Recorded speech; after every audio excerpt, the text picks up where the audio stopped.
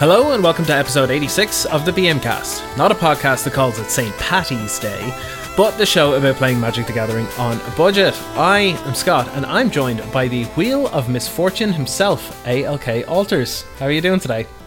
I'm doing pretty good. It is about noon on Sunday. It's the first day of daylight savings time here in America, so I'm looking forward to those late sun evenings. I had a great improv show last night that was really awesome. It was just nice to be able to perform in front of a live crowd again, and so I am just coming down off of that. How are you? Nice. Yeah, I'm good. I haven't done anything as cool and exciting as a live improv show, but I did write about alternate win cons in Commander this week, so just covered the most popular ones, what makes them good, why you might want to have one in your decks, and how to choose the right one. So if you want to check that out, that is live now over on Card Kingdom, so you can go check that out. Other than that, I have been stuck into Elden Ring all week. I've heard of Elden Ring. It is not my jam, but I'm very happy for those people whose jam it is. Yeah, I'm definitely the kind of person who favours the jam of Elden Ring. I have just been walking around exploring and dying and exploring and finding little dungeons and dying, and it's the first time in years that I've actually sat down with like an open world game and just gone, right, I'm going to do this properly. I'm going to actually explore the whole world. And it's been kind of refreshing, so... Yeah. I mean, I think, open world games have gotten so good now that it's very rewarding to do that, and they've gotten a little bit away from just like, not to rag on Skyrim, but the Skyrim thing of like, here's like 100 markers on your map. Yeah. You have to go do all of these quests. Yeah, can't do that anymore. I can't play Skyrim for more than 20 minutes before going, right, I'm putting this down. So... listeners, you might realise that things are a little bit different. As we talked about last week, Emma is away for the month, and for this entire month I am going to have a new guest every single week, and we're going to be talking about different things. As you can hear, Dan, aka ALK, is here. I'm so sorry about that. It's really a pain in the ass of a name. Dan is here, and we're going to be chatting about Commander and maybe some sort of Irish themed stuff, because it is the release day for this episode is on St. Patrick's Day, so we'll make it a little bit themed perhaps. If you enjoy the BM Cast and would like to support them, you can become a patron for as little as $3. Not only will you get access to all of the show notes and deck lists, but you get to listen to the new episodes a day earlier than anyone else. Visit patreon.com/The BMcast to join today. There are also free ways to support them too. Just listening to the show is already great. You can follow them on their Twitter at the BMcast as well, and even DM them for a link to the Discord server. No matter your budget, we'll make sure you get your stonks on. Right, so Dan, before we go any further, as the guest on the podcast this week, what card of the week have you got for us? My card of the week is Michiko's Reign of Truth from Kamigawa Neon Dynasty. So this is from the newest set. It is a uncommon enchantment saga that costs 1 generic and 1 white mana. As a saga, it enters, you put a lore counter on it, and then after your draw step each turn, you put another lore counter. So on the first and second lore counters, it gets target creature gets +1/+1 until end of turn for each artifact and or enchantment you control. And then the third lore counter triggers you to exile it, then return it to the battlefield transformed under your control, which it becomes Portrait of Michiko, which is an enchantment creature, human noble, which its power and toughness is basically equal to each artifact and or enchantment you control. This card's just very, very good, especially for an uncommon. It's very strong in any sort of enchantment or artifact-based strategy, where it acts as a small baby cranial planing and then turns into a small baby nettle cyst. Yeah, it's really, really sick. I have this in Teshar, actually, and it does work in there. Mm-hmm. Yeah, and I like the design of these sagas that turn into creatures. I think this is probably the most successful of them overall, which is, again, it's an uncommon, so that's a little weird. But it's just very sort of clean and powerful, and it just, the whole thing just works. And it like flipping it, a lot of the, especially the common ones, you flip it over and it's like, oh great, I got a 2/2 now. Yeah, which is fine for a common, but yeah, uncommon gives it enough power to be useful, but without all the bells and whistles of rare and mythic ones. So it just tends to be more of a good role player, those kind of levels. So. Yeah, not surprised to see this at all. It is very, very good. Like I said, I've been playing this in Modern as well. Playing this on turn 2 with Affinity, where you've just vomited out 5 artifacts on turn 1 and then you're hitting for 8 on turn 2. Like, it's good. Feels good. Good. Yeah, and I would say it's, it's only 15 cents. You should pick it up. But if you've got any Kamigawa, you probably have 1 or 2 of them at least. And I would it's not a hot spec because I don't think the price is going to go up for a while. Yeah. So, but it's good. It is very, very solid indeed. Good pick. So, moving on, we are going to have a chat about Commander and about improv. So, Dan, you do some improv in your spare time. Tell us a little bit about that. Like, how did you get into it, and what kind of stuff do you normally do with it? Like, where do you perform and stuff? You said you had a show there recently. Yeah, so I really got into it about a decade ago. Just something that I, had wanted to do for a while, but was kind of scared to do. That really performance anxiety. I'm, really afraid to put myself out there. But there are plenty of places that you can find an improv class basically anywhere. And they're small theaters that do it in most major cities and minor cities in the U.S. I perform with a group of friends. We do both sort of what we call short form, which is, if you've ever seen the TV show Whose Line Is It Anyways, that's completely short form improv. All the games they play on there are short form. And then long form, which is less rules and more just people doing scenes together. And I should have started this beforehand, but the point of improv as a theatrical performance is, the idea is you're making it all up as you go along. So you're doing all this, there's structure, but there's no script. And you just have to go, you get suggestions from the audience for stuff, and you just have to sort of go with it and make it up. The reason that this applies to Commander is, even though improv is made up on the spot, there is a sort of set of guidelines on how to do improv that is good to apply to for Commander. The last time I was on, we talked about Dungeons and Dragons and how that relates to Commander, and all of these really popular live Dungeons and Dragons shows like Critical Role or the Adventure Zone and all that sort of stuff, Dimension 20, that's all of those people are strong improvisers. Yeah. So they're applying those skills to Dungeons and Dragons, and while Commander, there's less of a storytelling role that you yourself are doing, there are some skills that you can apply from improv into your Commander games to help sort of just, juice the table a little bit. Okay. I'm intrigued to know more. Do you have any kind of examples of something that you would be pulling from improv when you play in your games, or? Yeah, so we also talked last time about improving your play experience at a group. And one of the most important skill in improv is listening and reading your scene partners and knowing what they say and what they're doing and how they're building out the scene.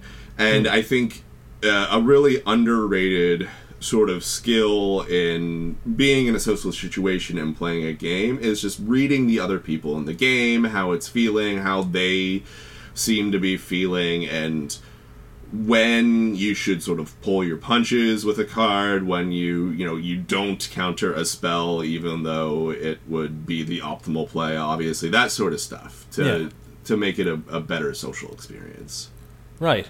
So when you approach games in general, it's, to you, like, some of the aspect of it is cultivating the story that sort of accompanies the actual gameplay itself. Yeah, I mean, it's first and foremost, I just want to have fun. Yeah. I would rather have fun losing than not have fun winning a game. And so it's those moments and where there's like a big, like, crazy play that changes everything. And one of the other sort of things about improv is making strong choices.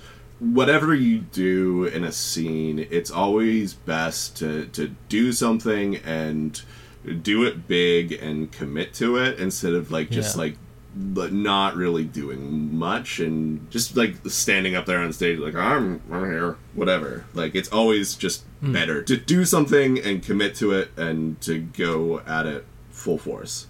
Yeah, no, I get that, because similarly to a game of Commander, I think one analog that I've personally drawn between Commander and improv is that, now I have limited experience with it myself, but in improv, you're not one person trying to like interact with another person. Like, you're all part of like one unit. Like, you're all trying to work together to produce the story or the joke or the punchline or whichever it is. And it's similar in Commander, particularly at more casual levels where you're trying to, like you said, have fun.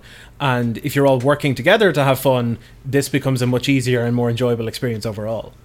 And it's, exactly. It's collaborative. And even if you're trying to win, I think in a multiplayer game, like, playing with your opponents to beat each other instead of like really trying to like strategize as to like how you're going to get your next edge on your opponents, just be like, all right, well, like for now, like, me and the player to my left are allies, so we're really going to work together on this. That sort of thing I think is more fun. I hate sitting in a game and I have to be like constantly being like, oh, what's the micro edge I'm going to get from this next play? Yeah, I will say that I can sometimes be guilty of that because I learned how to play through Standard and then Modern and Pioneer and stuff, so the competitive side of it is always there for me, and sometimes I have to just know when to turn it down. Yeah, that's the right thing to do in a competitive place. Like, finding that micro edge is objectively the right thing to do in a competitive format. Like, there are times, again, even in casual games, where you might still want to use the strategy like that to try and find like the micro edges like you're talking about, because let's say you have started to pull ahead of everybody else at the table. You could start assuming the role of like the big bad at the table or the villain, and if they start to take you down, you can then start looking for those micro edges to try and keep you ahead and to keep perpetuating the role that you've put yourself into.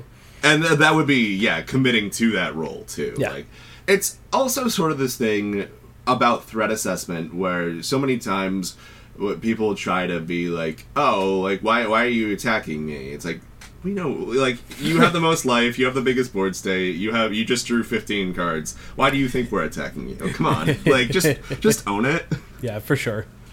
Like, there was a game recently where I played with Claby from CNC Power Hour, and they had a Smothering Tithe out on turn 2, and they had a bunch of other pieces. They were playing their Ishin deck, and they leaned fully into I am the bad guy. Like, they were even saying like there's no such thing as ethical consumption under Claby. Like, does that, like, they assumed the role and they did it brilliantly. And sure, they were running away with the game for a good portion of it, but it was very fun for us still because the other three of us at the table sort of started to band together to try and take them down, and then they were trying to hold on to their position because if you accelerate out a Smothering Tithe on turn 2, you're spending extra cardboard in which to do that, and so as a result they were like very low on cards in hand. They had loads of mana but like nothing to do with it. No cards. Yeah, so like they were trying to maintain this air of like I am the big bad or the villain at the table, and they were trying to do that with basically no resources because all they had was mana. So yeah, it's very funny when these kind of things work out, and people lean into the roles. It does take most of the table to lean into it. Like, there could be like one, maybe even two people at a pod that aren't sort of copping on to what everybody else is doing at the table in terms of like assuming the roles and that kind of thing. And that still might actually be fine, because a lot of people will start to sort of just naturally adapt to the kind of gameplay that's happening around them.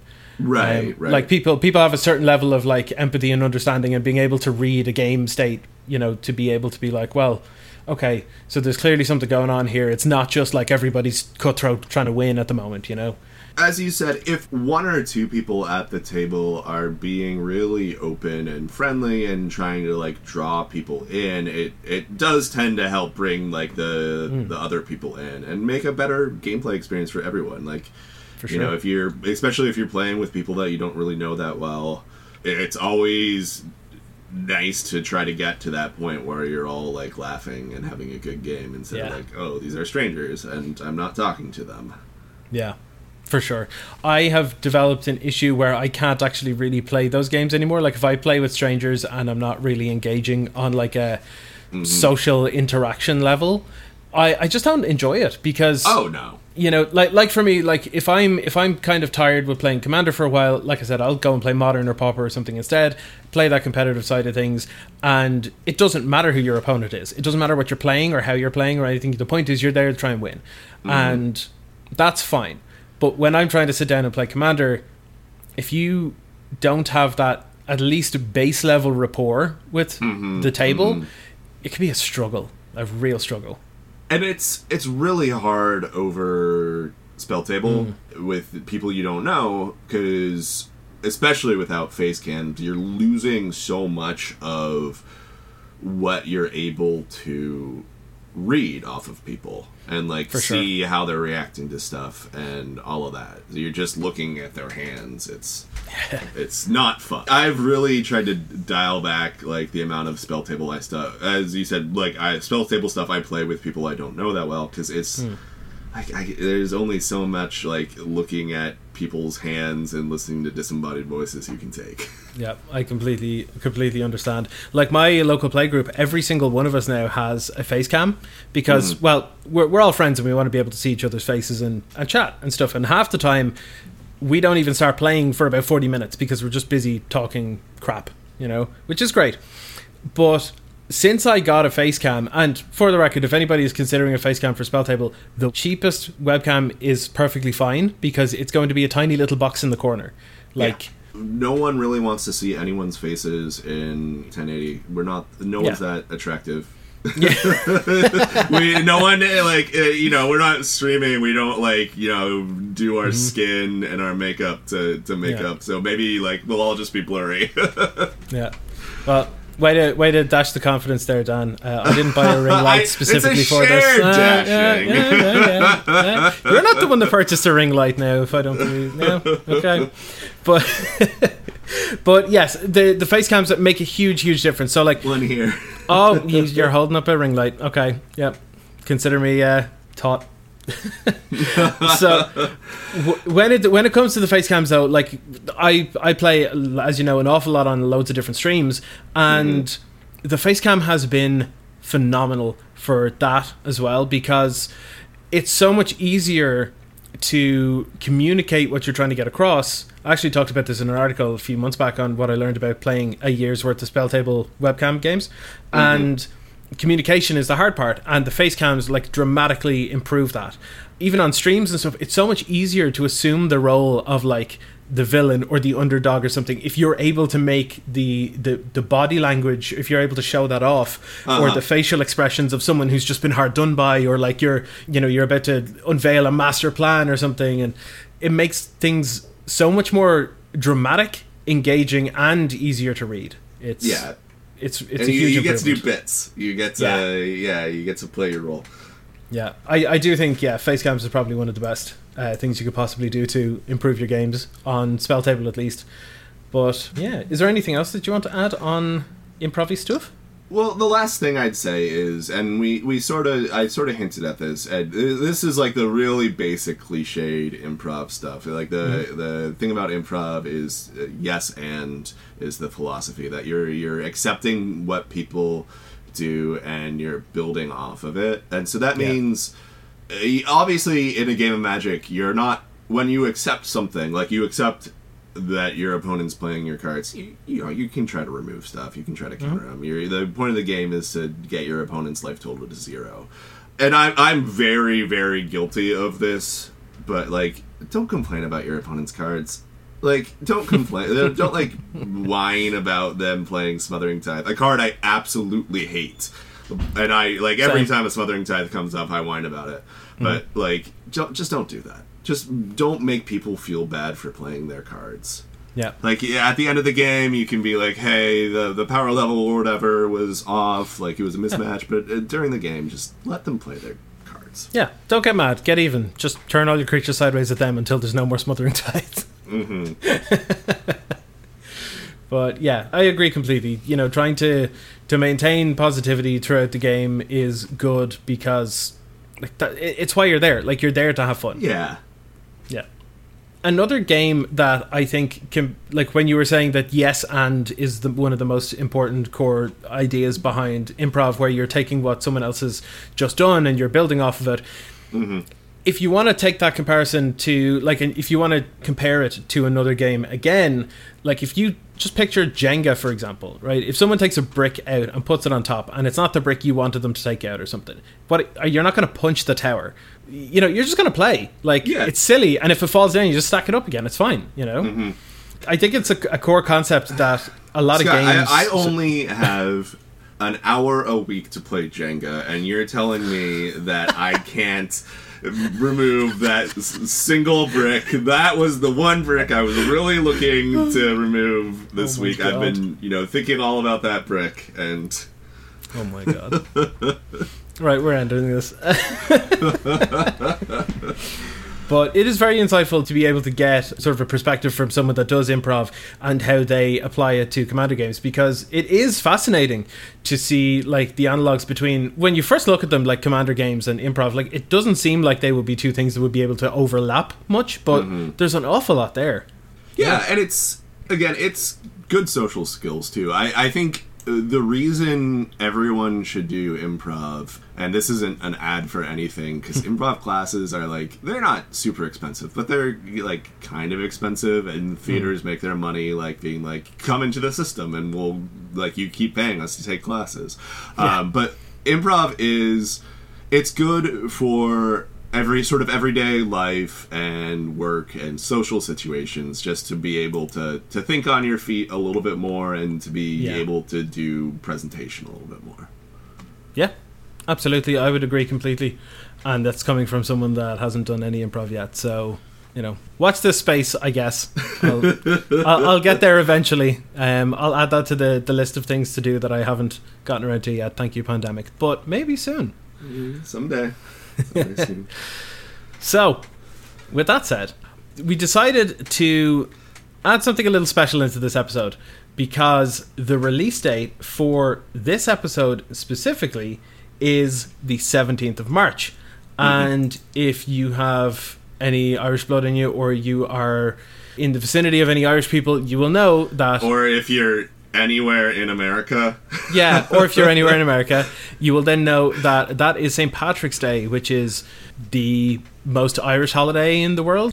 So, to keep on theme with that, I have created a small little quiz for you, Dan, and I'm very excited to hear your answers. So this is an Irish slang quiz.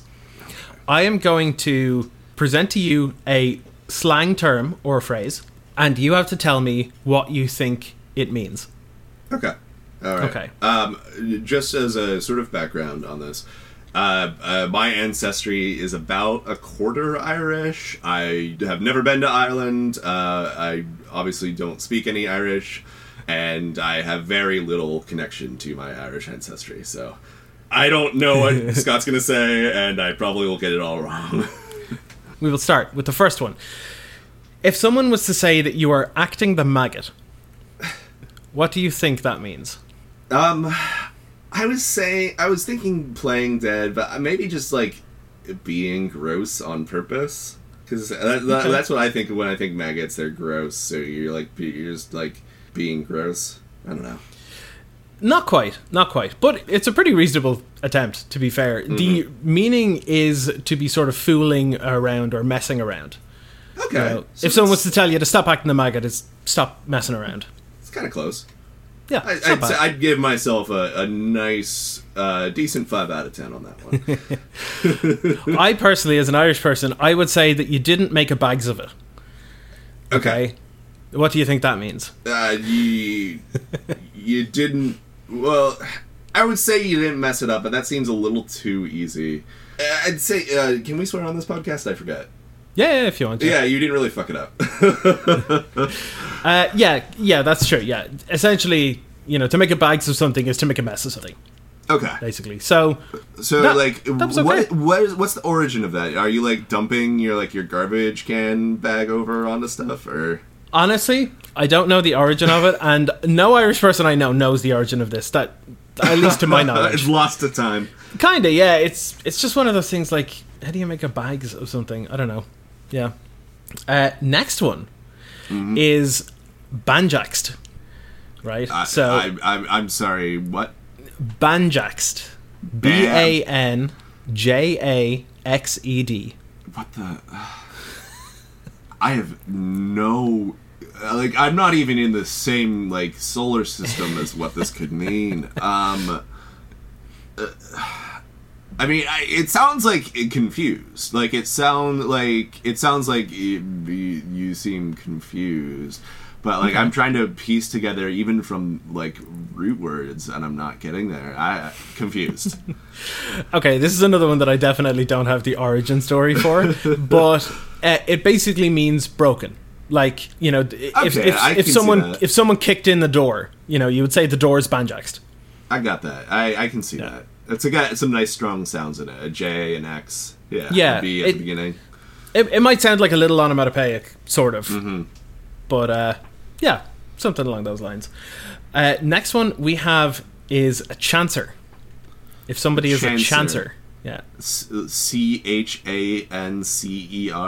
Correct. I immediately go to... are they a gambler? Is this they gamble, they play games of chance? You could say that someone that gambles is a chancer.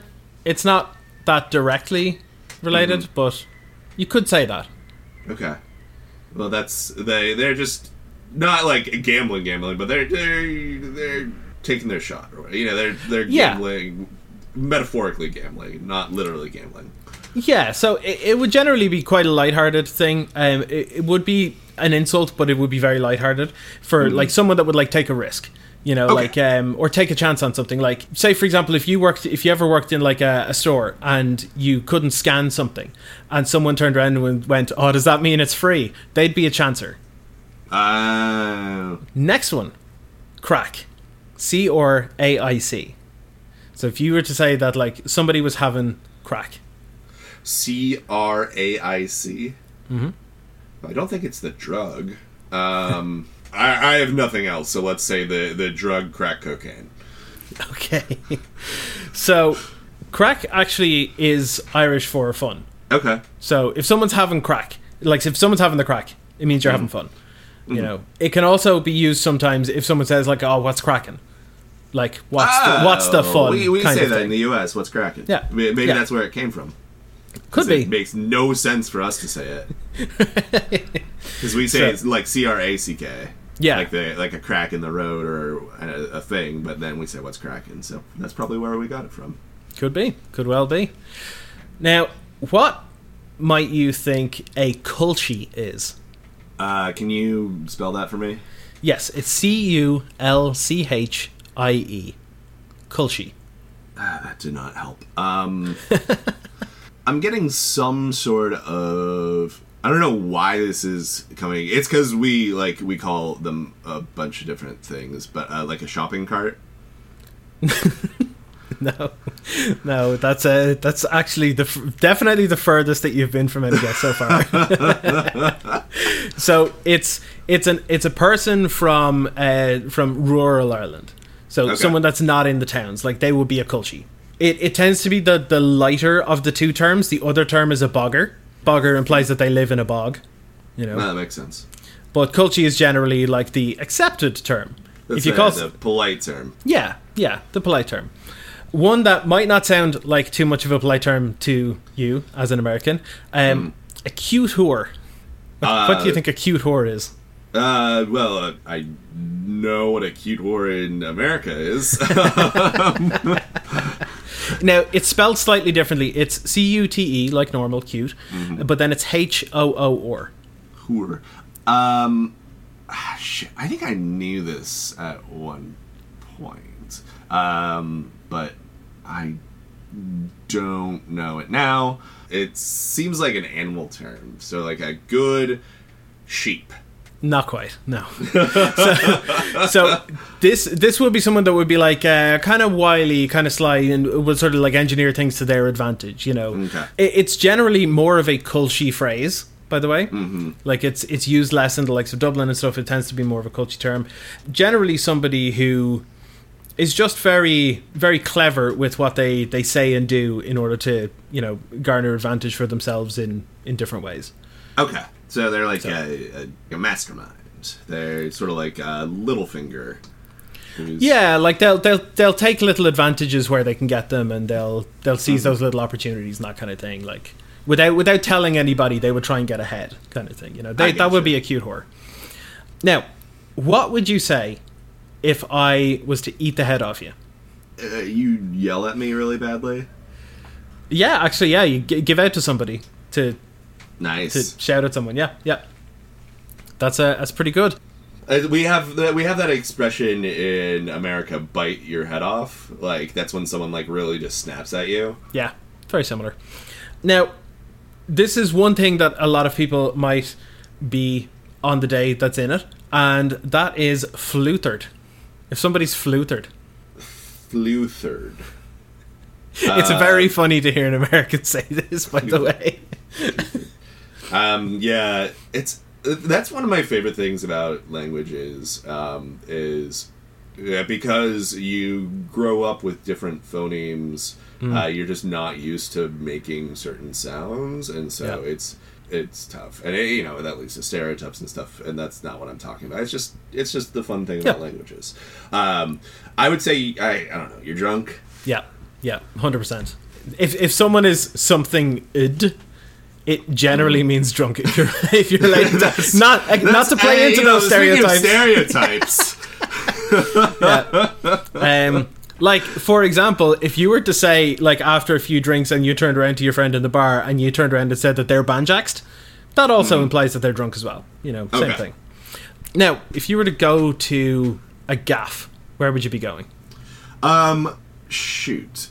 The only thing it's sticking in my head is that the old gaffer from Lord of the Rings. So I'd say like a house, I guess. Yeah, bang on. Thank you, Tolkien. Yeah. If you were to come over to my gaff now, you'd be coming over to the apartment here. Now, I know Americans have this term already, so I'm going to see if you know the difference. Okay. And if you were to say that something was gas, it's good, cool. That is the American term for sure. The original Irish term is, if you say that something is gas, it's funny or amusing. Okay. Yeah. In reference to laughing gas. That's where that comes from. Yeah. So if you laugh a little bit too much at something that's really gas and you're about to shit your pants, you might need to go to the Jacks. I think I might have actually given this one away, but that's just the bathroom. Yeah. What's the first one? Be banjaxed. So is that related?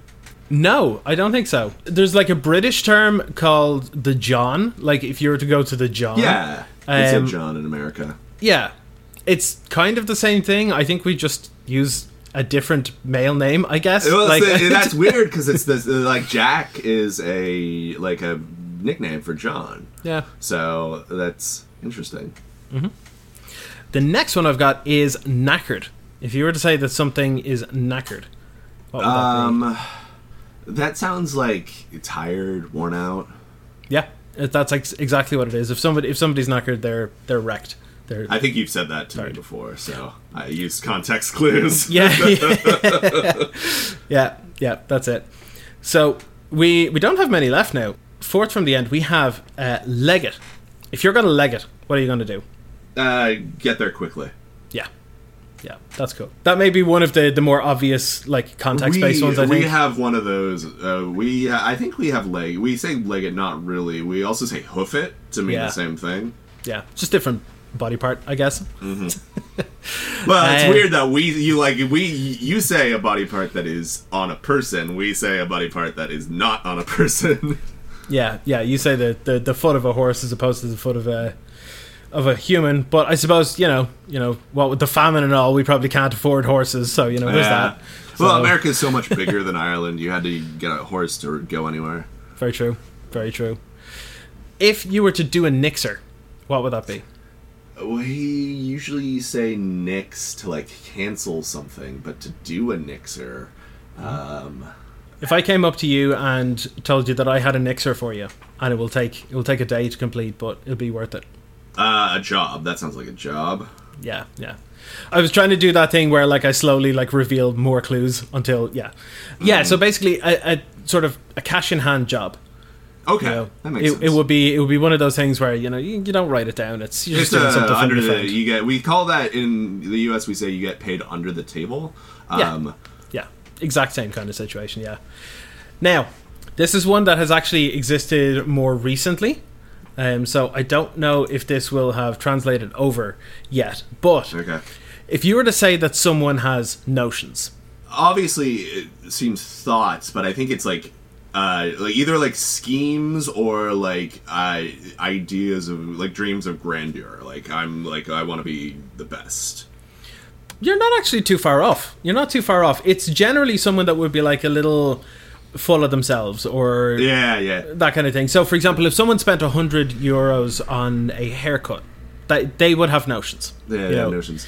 If they went out of their way to go to a gluten-free vegan burger joint 5 miles away, even though that they're neither vegan nor gluten-free, then they would have notions. I'm trying to think if there's a similar, like, one or two word phrase that matches that in the US. I mean, we say, like, people have, like, a big head.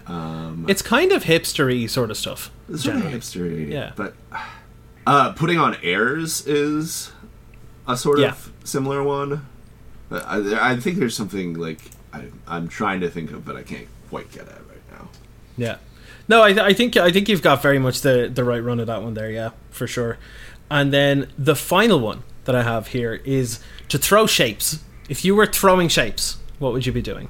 Well, you'd, like, take a circle and a rectangle and just chucking them at people. Firing protractors.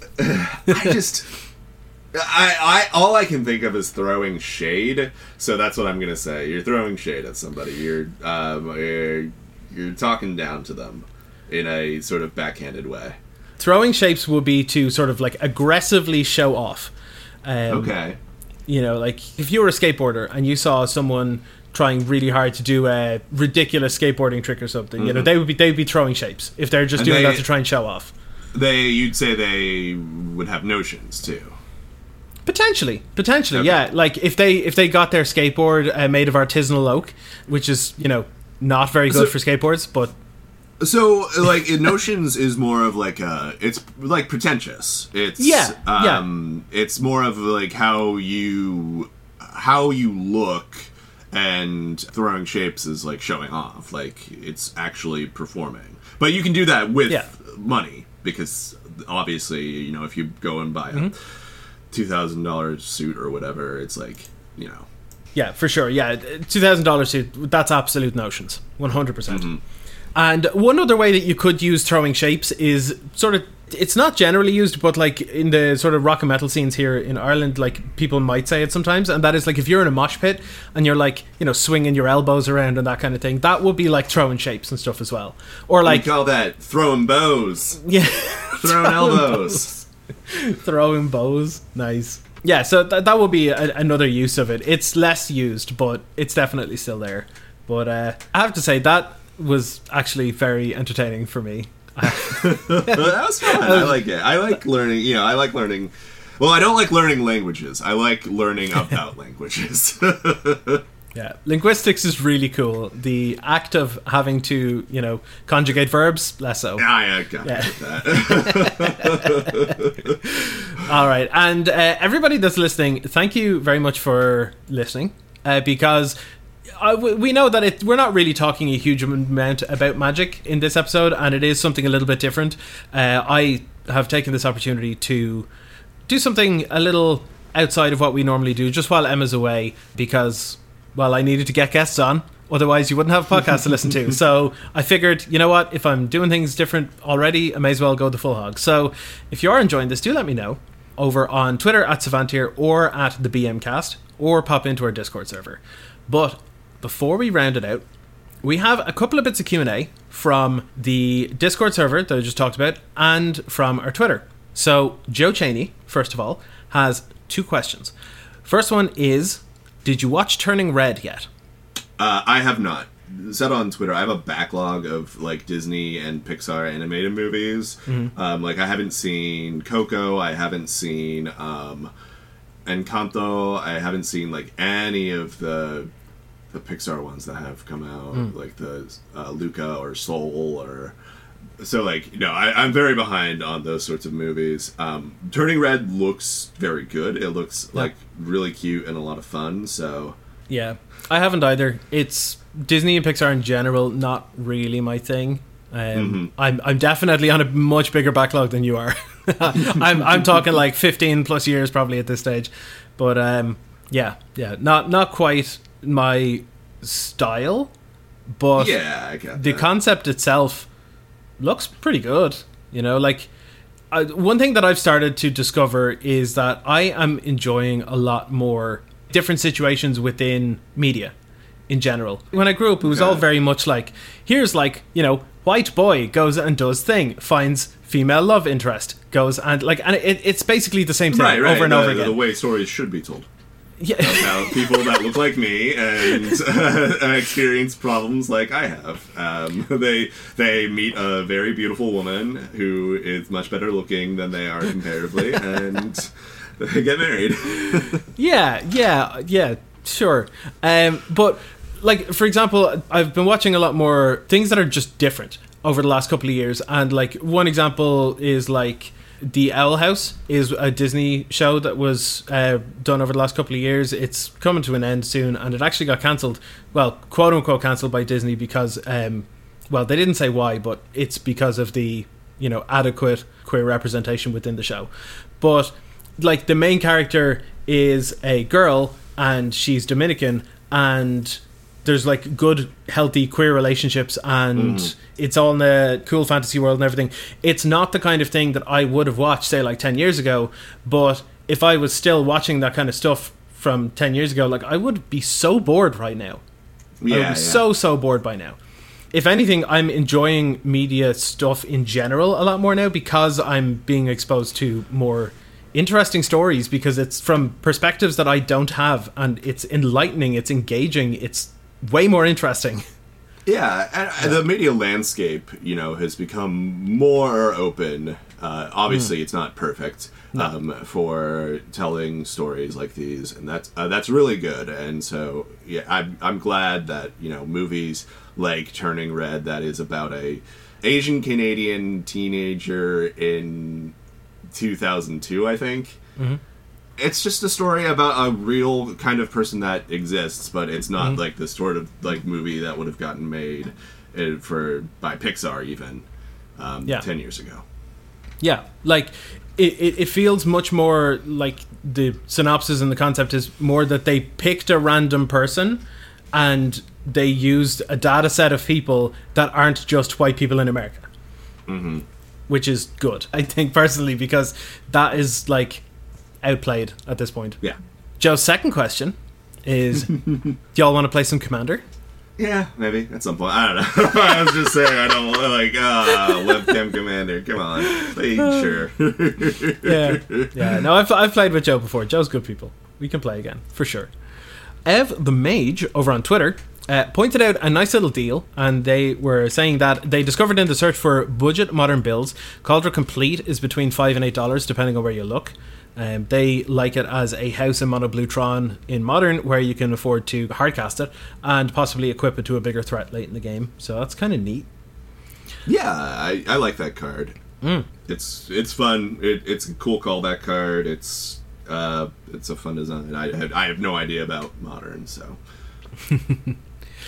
And then Munsu Light has 2 questions. This is quite a good one, actually. Dan, how do you come up with your ideas for your altars and proxies? It's mostly art related. You know, I'll see a magic art or a promo magic art that hasn't been really seen widely, and like I'll be like, okay, I want to like work on. A lot of the stuff I do now is expanding the art from like the regular size out to a full frame, and so like that's. Just working with art and figuring out what I want to do is most of the stuff I do. If like I've done a lot of these like pop culture sort of like, you know, like this sort of stuff they're doing with Secret Lairs theme, like the Godzilla series. I do those. Just sometimes someone says something like oh that would be a cool idea, or but it's just stuff I come across. I don't like to make plans for what I do, because then it feels like work. But like if I just do it because I'm inspired, then it's fun. Yeah. You must be inspired a lot, because you really churn some stuff out. Yeah, you know, it literally is like that's why I started doing it. I just like it. So like I do it to relax, and so. If I have to like push myself to do it, then it's not relaxing. You know, it's the same for any hobby. Yeah. Like if your hobby is stressing you out, then it's not your hobby. How dare you come for me in my Elden Ring like that? Well, you know, if it's good stress, like Elden Ring. Like. Yeah. Now, this one was technically directed at me, but I will 100% open this up to the floor. Do you sometimes get burned out of playing too many games in a week? Oh, definitely. And yeah. I mean, that's the sort of thing I was just talking about. Live streams are tough because you have to be. It's over webcam, and like you have to be on for an audience, and like you have to be. You have to be like engaged the whole time, at least a little bit, and so it's a little bit more like work. And so it I was there was a point I was just doing way too many games and too many streams, and I was like, I'm just gonna stop. Yeah. And like take a little bit of a break so it becomes fun again. Yeah. Yeah, like I haven't been on a stream in about a week now, and I'm starting to get to the point where I'm like, I could probably go for a stream.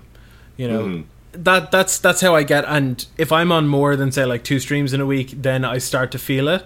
I get significantly less burned out playing if I'm playing with like my regular group, like my pot of friends and stuff, where we're just chilling out and we're kind of chatting, and sometimes games happen and that's cool, but like streams, they are draining, like you said. Like a couple hours in and you're wrecked, you're knackered, you might even say. Yeah. And you know like even on like streams where there's a more casual sort of vibe, it's just different from playing like, and not that the people I play with on streams are my friends, but like the people I've been playing with for, you know, a couple years now. It's just like I can just like not be on, you know, just like you know, on some streams you can just straight up tell someone to go fuck themselves, but like it's just different with your friends.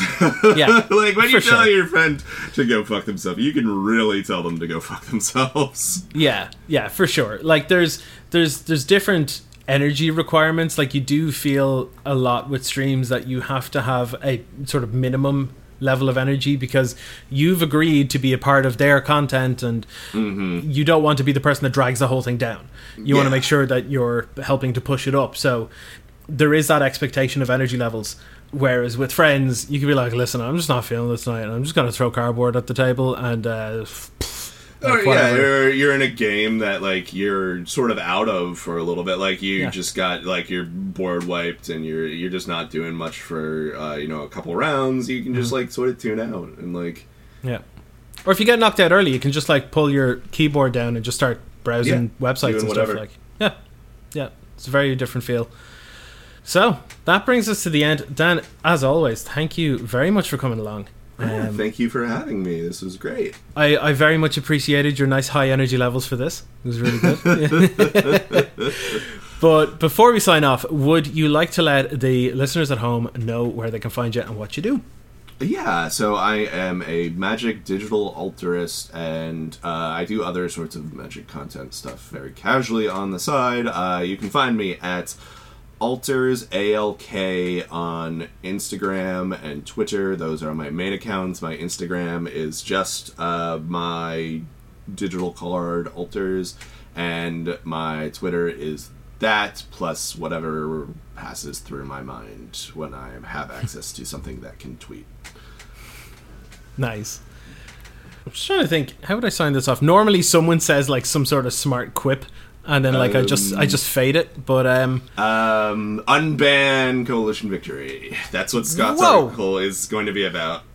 Yeah, he shared it with me. It's a 10,000 word diatribe about why the Rules Committee should unban Coalition Victory. It's going to be very controversial. People are going to be talking about it for months and months. Scott is going to get banned from Commander for this take by Sheldon. How did you know that 10,000 word diatribe is the description of every single essay idea that I put towards my editor?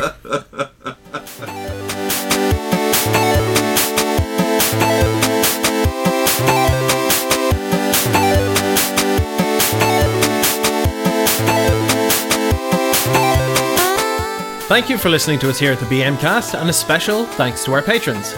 At the Cheering Fanatic tier, we have Tom Telford, Anthony Burchett, Christopher McCarthy, Edward Whitney, Evil Vanilla Glaze, Ian Holland, Jeff Eaton, Jonas Kong, Matthew O'Neill, Max Makes Magic, MF Peaches, Minnie Maya, Morgan Roberts, Munsu Light, Nicholas Martin, Ozan Kaplaner, Scott Hansch, The Jess Guy, The Joe Cheney, Zachary Morrow, and Tim Newman. And at the Stonks tier, we have A Nice Planeswalker, Alex Gibson, Bo Schwartz-Madsen, Brian A. Madden, Coffee, Everett Brogan, Nerblin, Mickey Paris, Scott Creech, Seamus MC, Simon Grip, Jamie Coyle, and Clyde Anderson. Thank you for helping to keep this podcast on the air. We can't thank you enough. If you want to support us and add your name to this list of lovely and wonderful people, head on over to patreon.com/thebmcast. If you have any questions, comments, or sweet brews, you can email us at budgetmagiccast@gmail.com or message us on Twitter @thebmcast. We'll be back next week to give you even more bang for your buck.